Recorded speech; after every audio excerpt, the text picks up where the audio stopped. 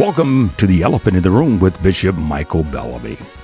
Today's episode is produced by Nastasha Powers and Associate Pastor Corey Lyndon Bellamy Sr.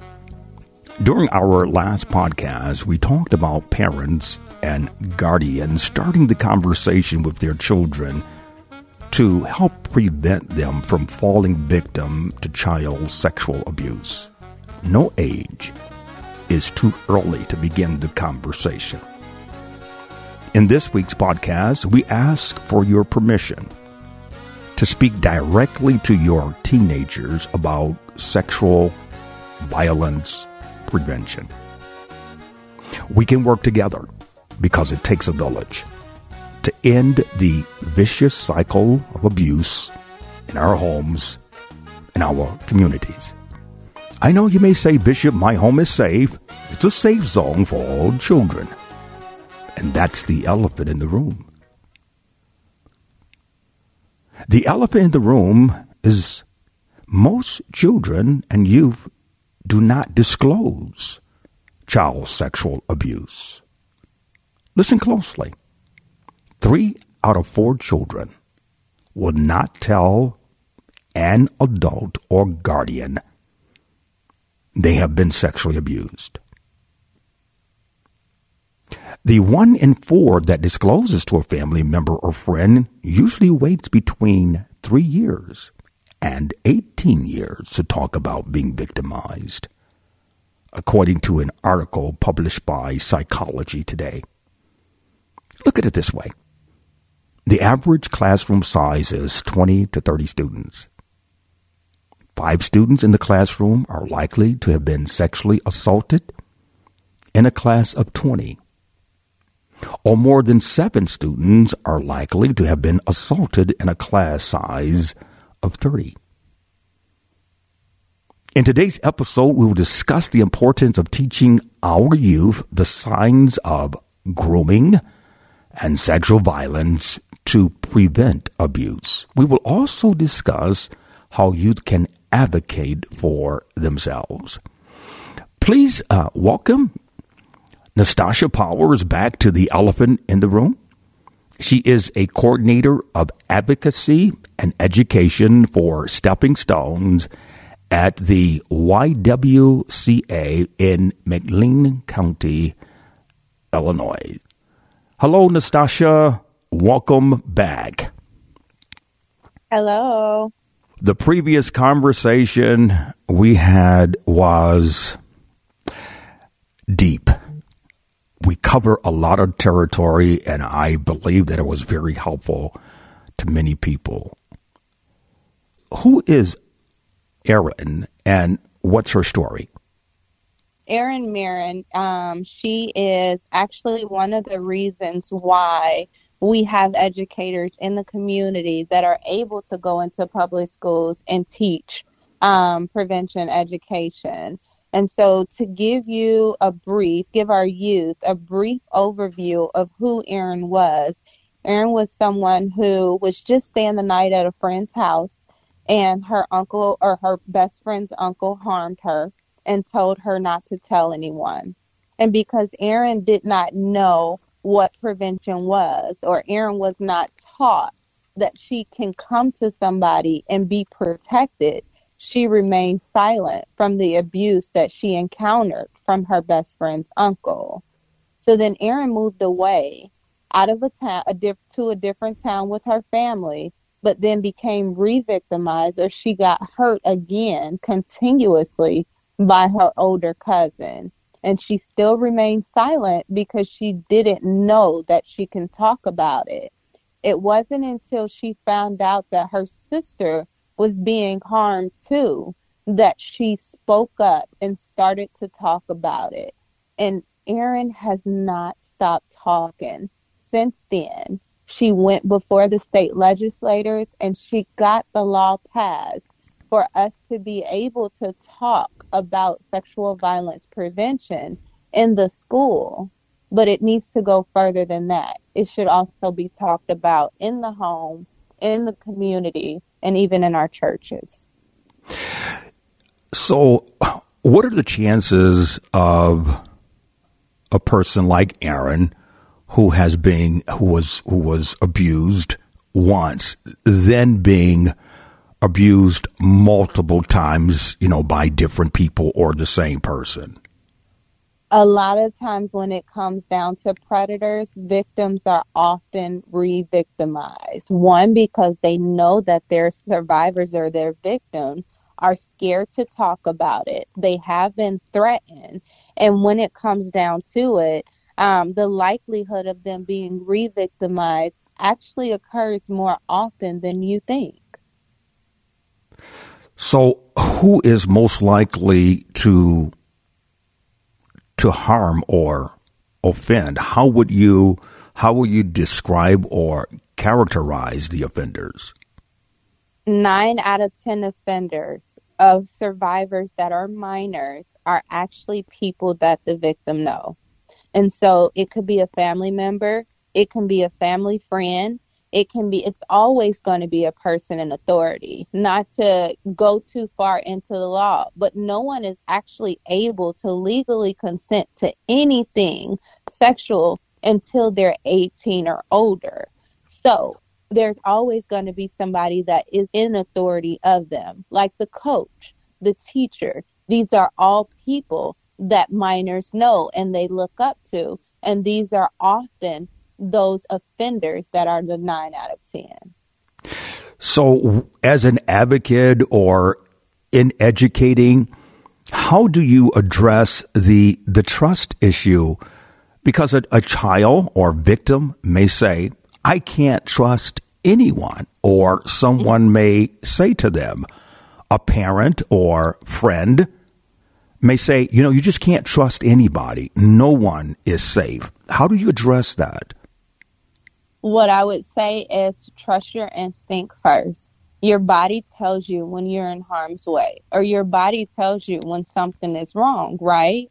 And so with that being said, you trust your body first. You identify who those safe, confidential people are. Allow them to build trust with you. You don't just go into a room and automatically assume that this person is a safe person, but look at who they are. Look at the characteristics. Look and see if they're doing anything that you're uncomfortable with.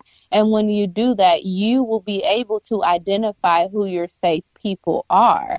On top of that, if it's somebody that you see that your parents or your guardians have built a strong bond with and they are trustworthy to them too, that probably is going to be your confirmation that these people are safe. But let me add to it. If their behaviors start to change and they feel unsafe, it's okay for you to stop trusting them. Mm-hmm. It's okay for you to take them off of your safe people list. We talked about predators. So what is a predator? You talked about children listening to their gut feeling about who a safe person is.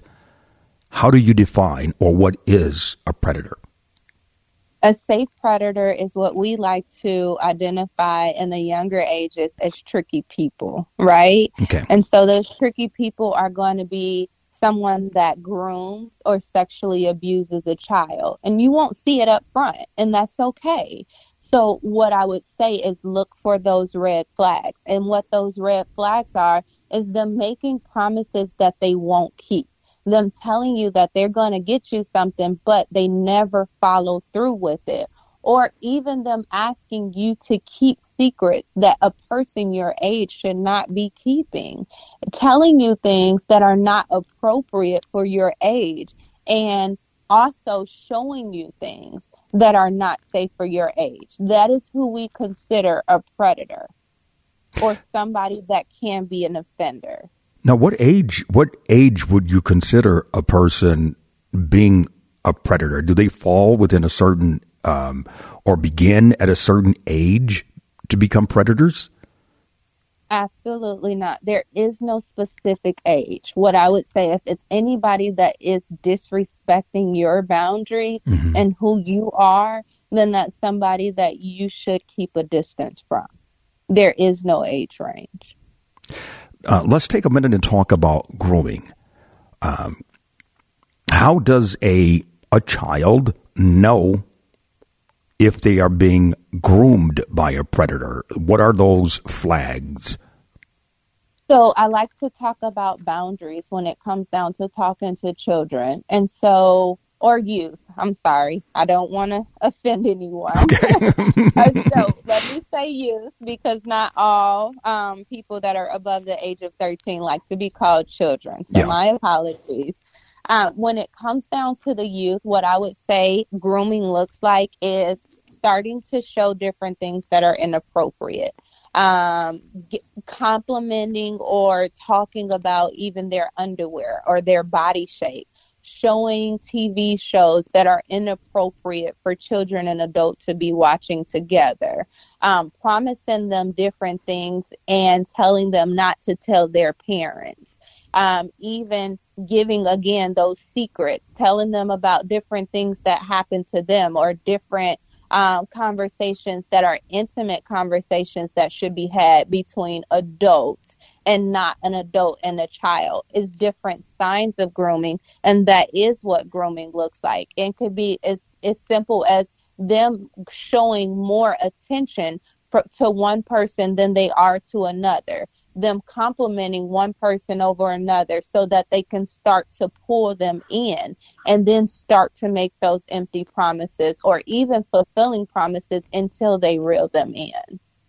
So if a child goes to its parent or guardian and said, me and uncle or auntie so-and-so have a secret, how does that parent respond to that? The first thing is to kind of support the child and break down what that secret is.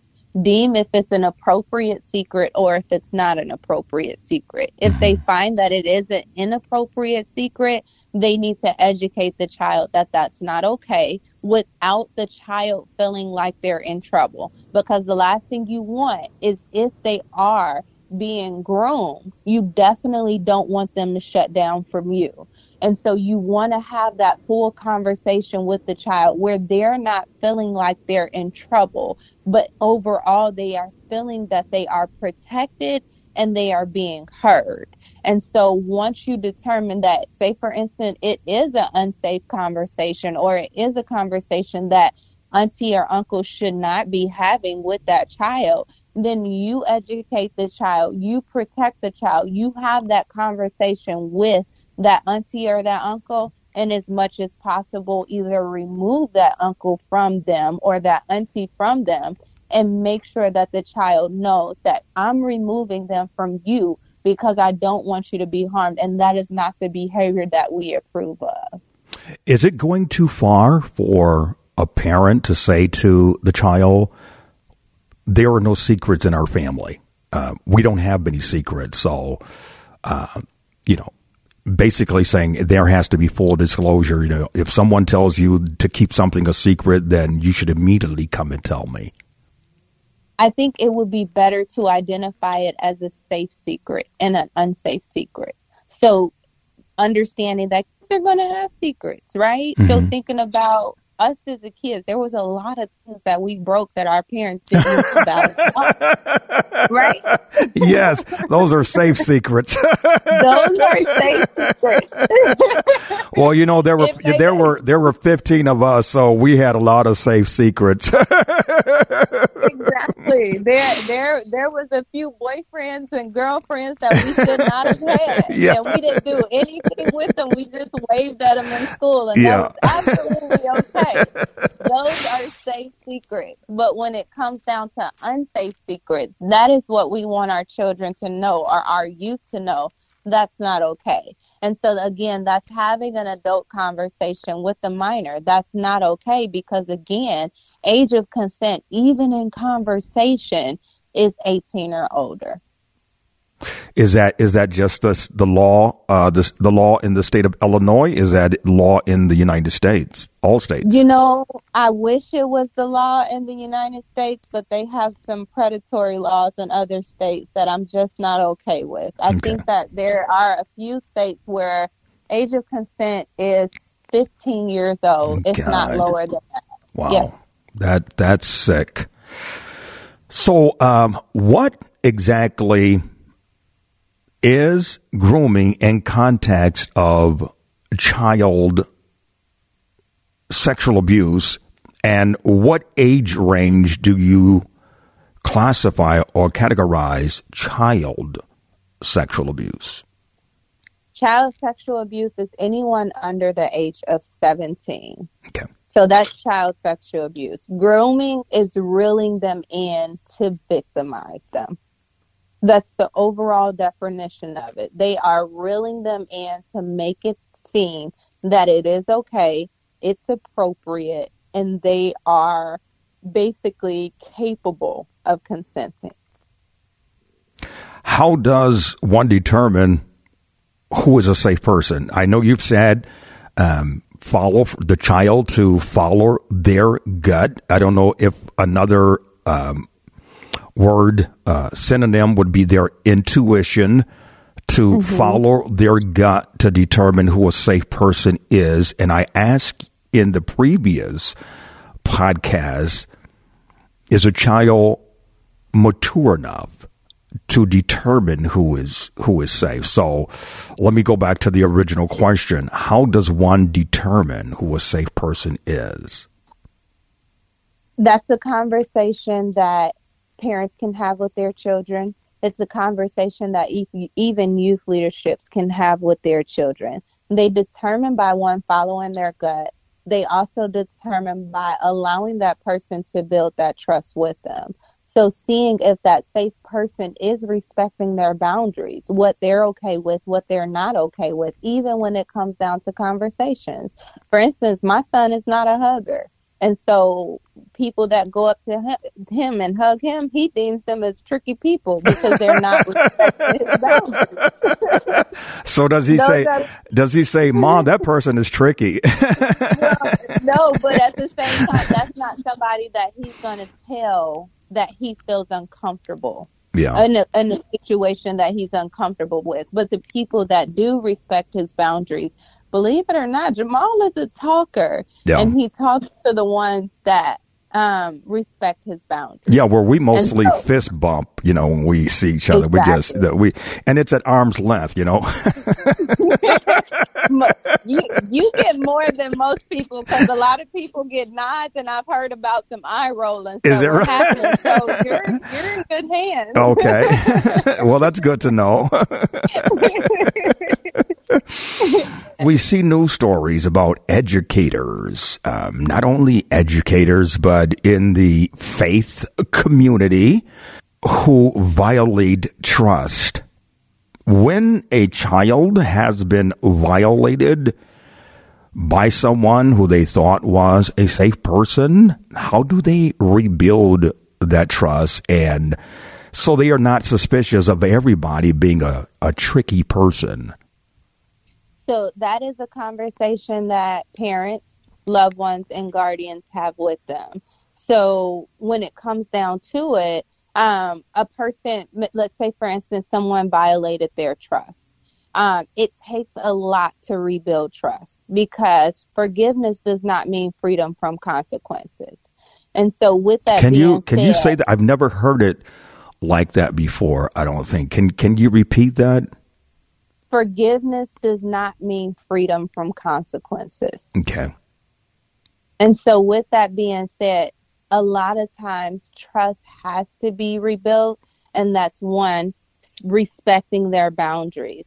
That's two, giving them grace and time to be able to get comfortable with you. And that's if they can be comfortable with you. Because if they've seen a side of you, especially if it was somebody that was trying to groom them, then I would say that relationship should not be built. It should not be rebuilt.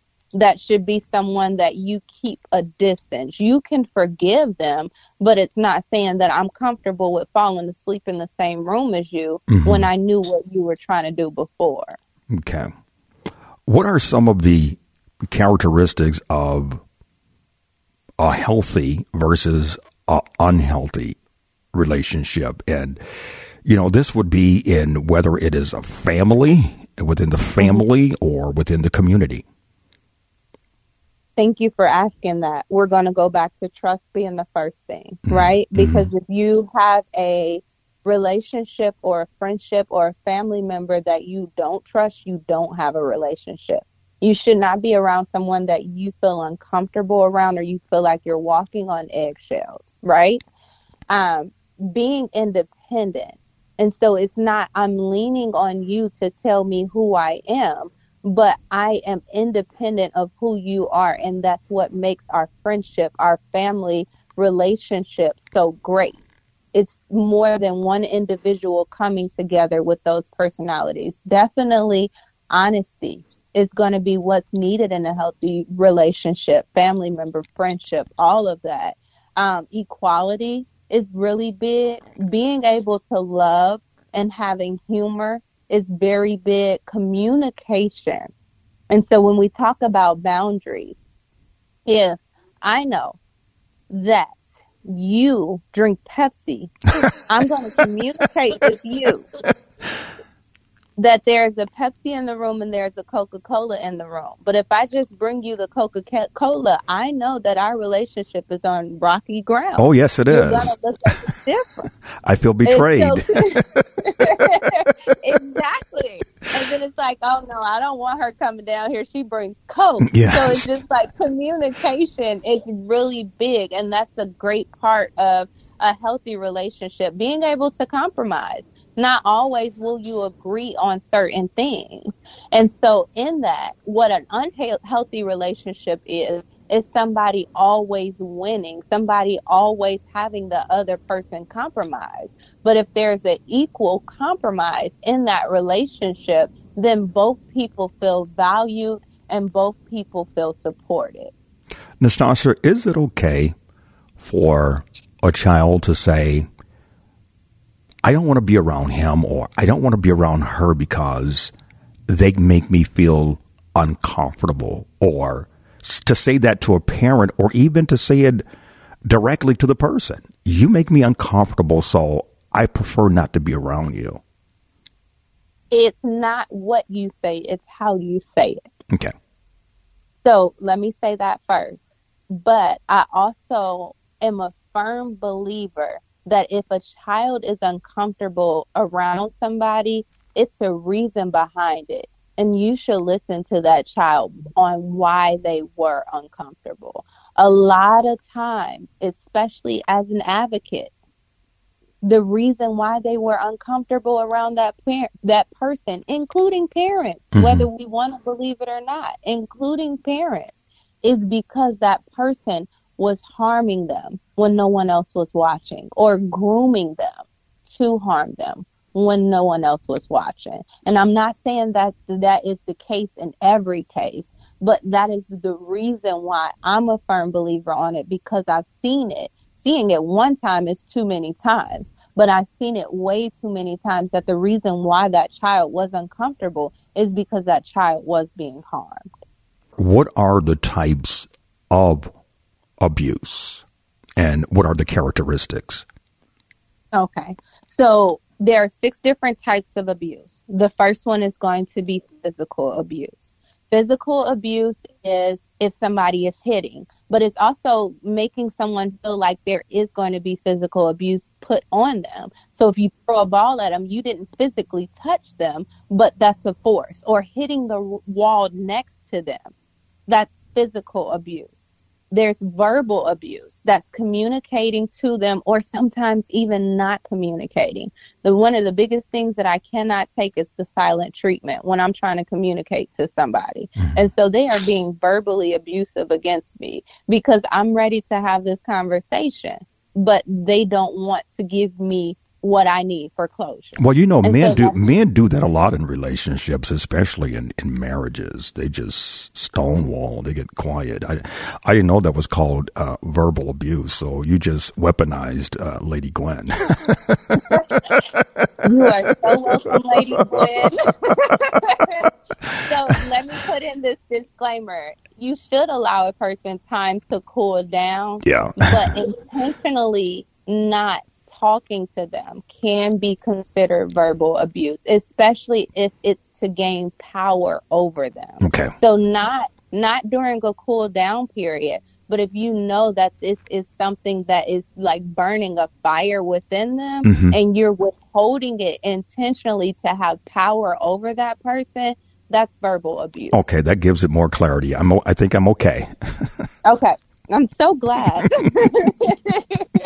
So then there is sexual abuse, and that is any type of it can be like physically sexual, it can be mentally sexual, or not mentally, I'm sorry, verbally sexual. It can also be through electronic. Any type of gratification, any type of sexual gratification that gains power over another person, that's sexual abuse. So that can be posting pictures on the internet that person did not want to post. And those can be explicit pictures. That can be sending them a picture of yourself and they never asked for it, and that makes them uncomfortable. It can be having a conversation or catcalling. Those are all types of sexual abuse. Then you have mental abuse.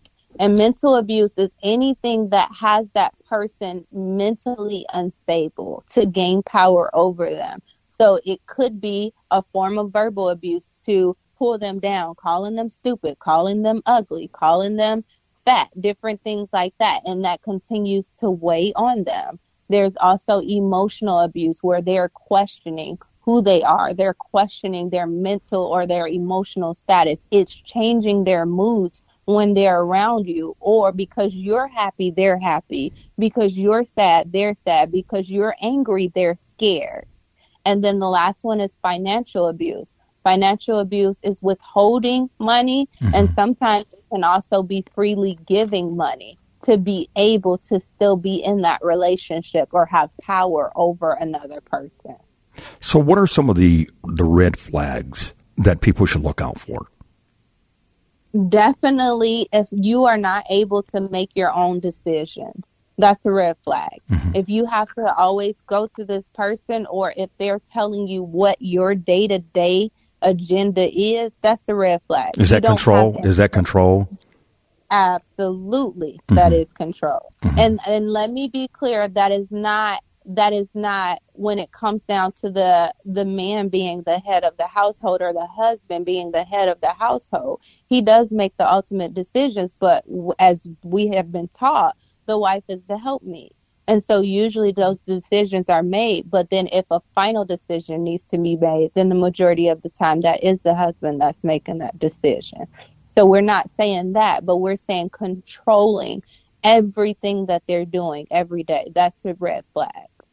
So, of course, people want to feel safe. So what kind of or what type of boundaries can be set by youth and parents? First things first is what they're okay with. As far as they can set personal boundaries. Let me first say that. They can set personal boundaries, and that is, okay, I'm not a hugger. Let's do a fist bump instead. Or I don't go to everybody's houses because I don't like, being outside of my own space. That's the boundary that they can set. They can also set boundaries on time. And so in time, it's more so what I'm okay with, what I'm not okay with. You can call me past a certain time, or you do not call me. My mom just set a boundary. We can't call her before 8:00. And it's hard to, but that's her boundary, and I respect it. I'm going to have a talk with your mom and tell her mine is 10. There's also boundaries when it comes down to what your limitations are when it comes down to social media. You can set those boundaries. Who are you willing to have? What content are you willing to have on your feed? What content you want to take off your feed? If you have friends that are continuously sharing that content, that's a boundary that you can set. We're just about out of time, and we really need to have more of this conversation, and I am sure that we will. Let me ask you a final question. How can youth advocate for themselves and others? So that is a great way to end this. And so what I would say is these are the 3 Ds for youth to advocate for themselves and others. If a youth finds themselves in an uncomfortable situation, or one of their friends in an uncomfortable situation, they can do one of the 3 Ds. And so the first one is being very direct with that person and saying, hey, I'm uncomfortable. Can you please remove yourself from me? Or as far as from my space? Or I'm uncomfortable. Can you please not hug me? If it's them protecting their friend, it's just going to that friend and saying, hey, are you okay? You look uncomfortable. The second one is to distract. If they're in school and there's a situation that's happening, they happen to have their books on them, drop in the books. That creates a distraction for them to move themselves from the situation, or getting their attention on something else that's happening on the other side of the room so that they can remove themselves from that situation. The last thing is to delegate. If they feel uncomfortable in a situation, but they don't feel like they are strong enough or they have that power to be able to say something, they can delegate it to a parent, having that conversation with the parent, to a counselor, to a teacher.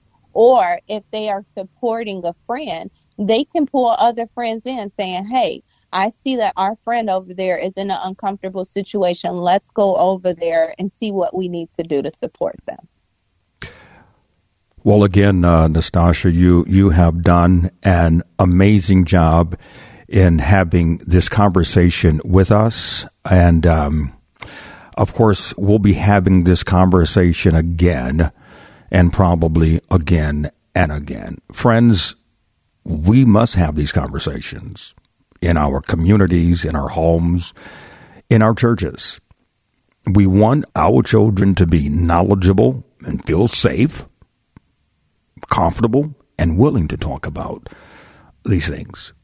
The more we educate our children and ourselves, the more we can prevent child sexual abuse.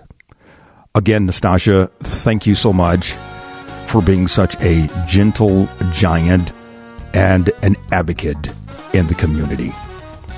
God bless everybody. Be safe and stay healthy.